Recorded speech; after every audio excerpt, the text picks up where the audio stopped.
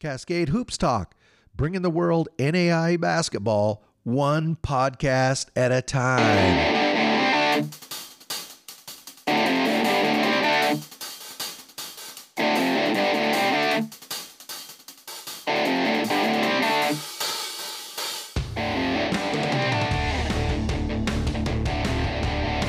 Cascade Hoops Talk, Billy D here. Happy Monday. Well, we all survived the weekend. You know, there was a lot of basketball. I think NAI Hoops Report said 102 games on Saturday. I'm not sure who they assigned to count that, but that would have been a tedious task. At any rate, there was a lot of basketball Saturday, but very few upsets, but there were some very good games. The conferences are really starting to take shape, but there's some good wars out there in some conferences, and we want to highlight those. So what we're going to do today, we're going to catch you up on what's going on we're going to go through the top 25, do what we always do, catch you up with the conferences, because really at the end of the day, you've got to do well in your conference. So this weekend, 11-hour round trip, not the 16-hour round trip of last week. Saw a couple good basketball games. Follow Oregon Tech. They played Evergreen and then Northwest on Saturday. Cascade Conference always plays Friday and Saturday. Northwest University always brings a great team to town. Coach Drinkwine does a great job. They gave Oregon Tech everything they could handle on Saturday. We'll talk about the Cascade when we get to number 10, College of Idaho, who had a great weekend as well. But this week on Cascade Hoops Talk, I think you're really going to enjoy this week. You've got this really quality time with me today. And then tomorrow we're going to have Ryan Bricker. Ryan Bricker runs Rise Athletic in Warsaw, Indiana. And it's a basketball camp, and they're expanding to athletic camps, but basically a basketball camp where they teach young people, you know, the skills they need to play basketball, but they also focus on your character and what kind of person you are. I think it's extremely valuable. It's a model that I personally, nobody gives me a vote, but I would personally love to see that model replicated, because I think there's a bit of an epidemic with kids playing basketball from fourth grade all the way through college. They fully identify as basketball players, and the human side takes a hit. And then when they graduate college, sometimes they're a bit lost. And everybody out there, you know some guys that have gone through that. So listen tomorrow for Ryan Bricker. And then on Wednesday, we'll update you on early week action as we always do. But then we're going to have Alex Gross out of Olivet Nazarene. Now, Alex Gross has flat been tearing it up this year.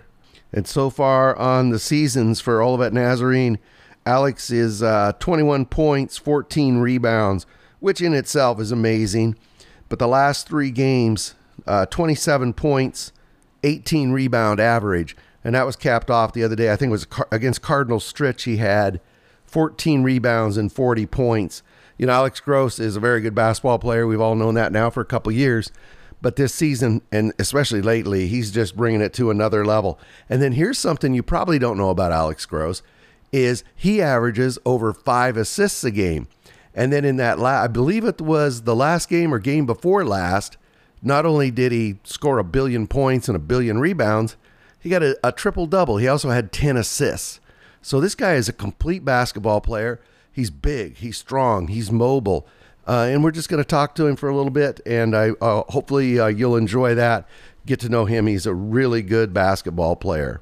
And then on Friday, when we update you on what's going on in the NAI at the end of the week, we're going to have Kellen Garrick. He's a wing at Oregon Tech.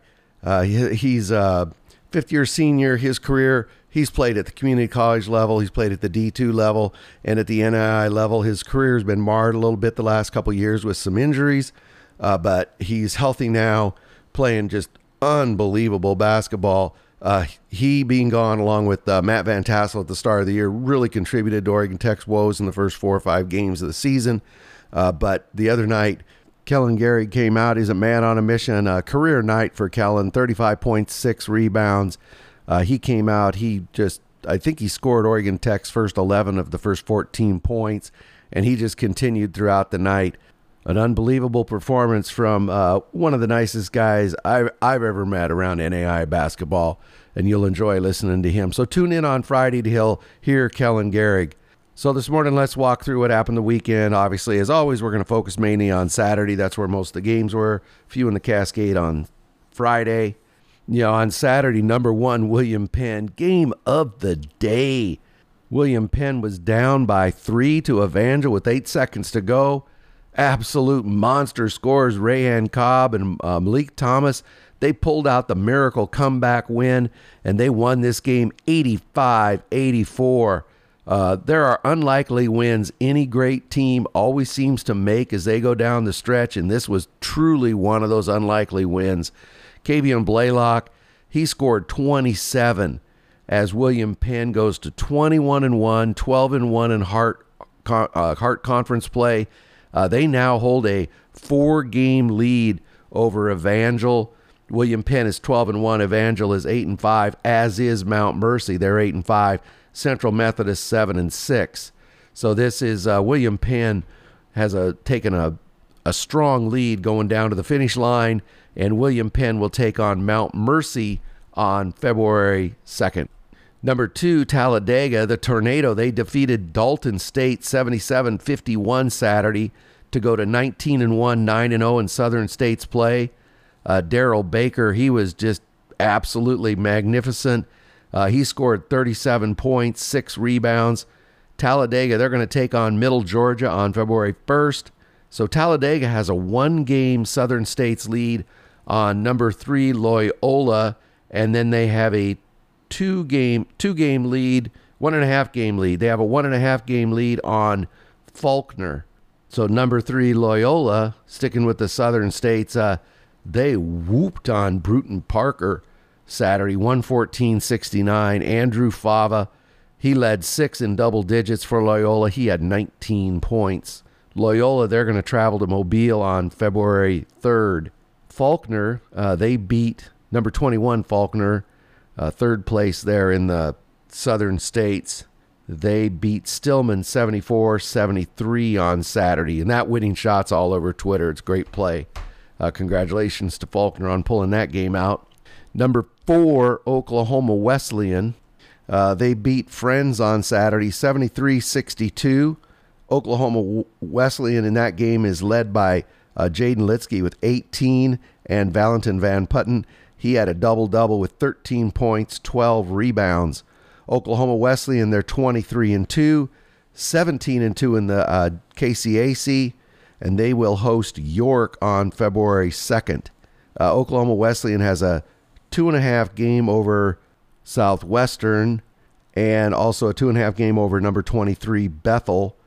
Bethel fell to Ottawa on Saturday, 76-71. It's getting tight in the KCAC. Only 5 games left, but definitely Oklahoma Wesleyan's in the driver's seat there. Number 5, Indiana Wesleyan. They moved to 21-3 and 12-0 in Crossroads. They grabbed a key Crossroads win, 87-79 against St. Francis on Saturday. Seth Maxwell had 23 points, 9 rebounds. Spencer Piercefield had 22 points, 8 rebounds. The Wildcats, they owned the glass, out-rebounding the Cougars 41-26.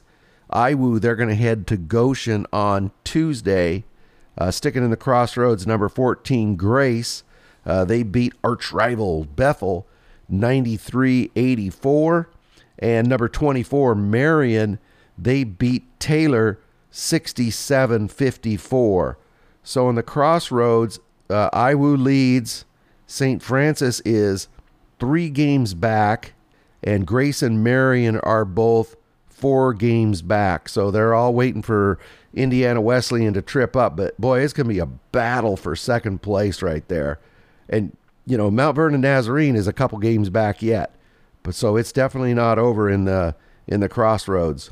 Going out to the GSAC, William Jessup, they beat Vanguard on Saturday, 106-84. Miles Corey, he scored 26 in the win.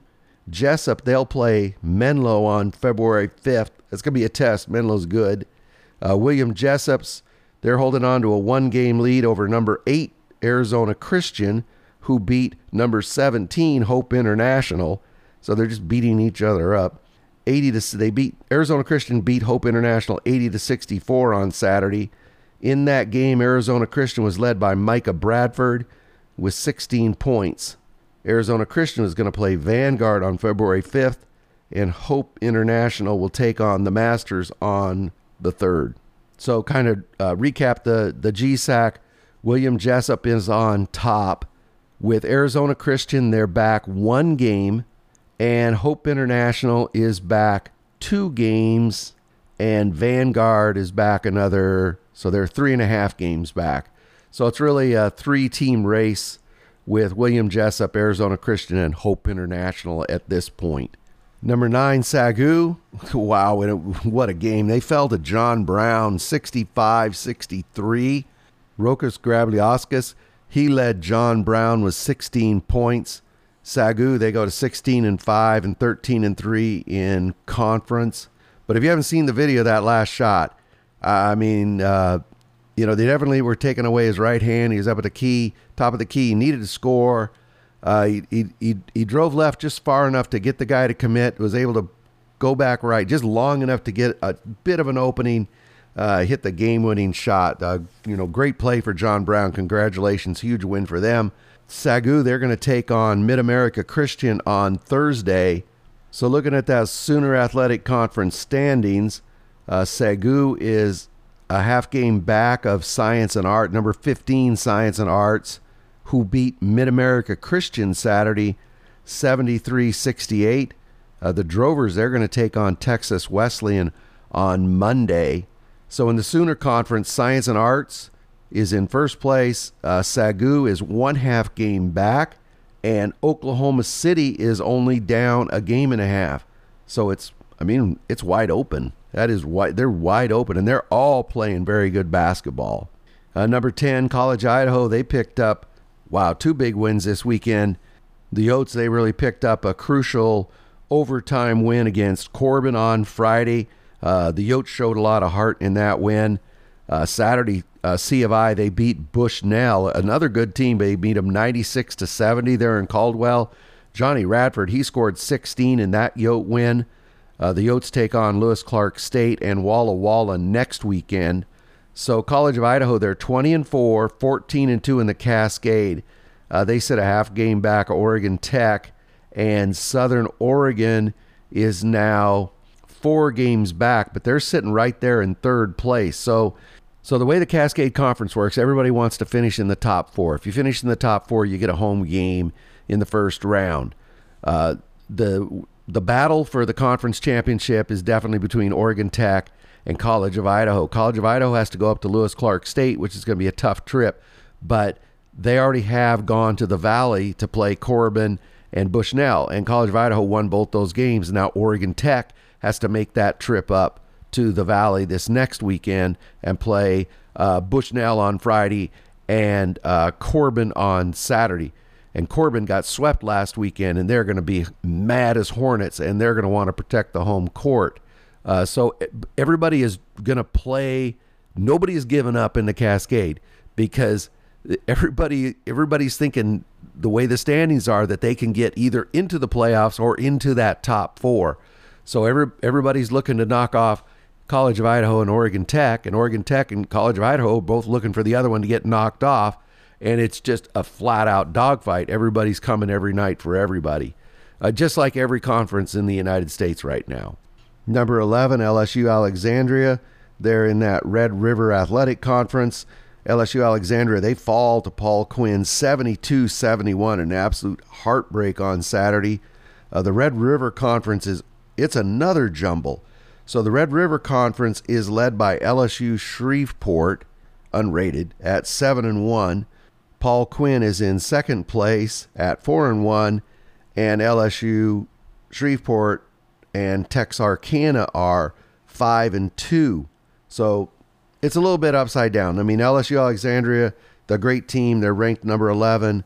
LSU Shreveport is ahead of them by, a game and a half in the conference, and they're not rated. So it's a bit odd. LSU Alexandria, they're going to play Xavier on Thursday. Number 12, Carroll, they're in the Frontier Conference. They beat Providence 81-72 on Saturday. Carroll is 21-3, 8-2 in the conference. They're one game back of number 20, Montana Tech, who beat Montana Northern 73-53. The Frontier is definitely a two-team race right now between Montana Tech and Carroll, and it's another situation with who in the heck is going to blink first in that one.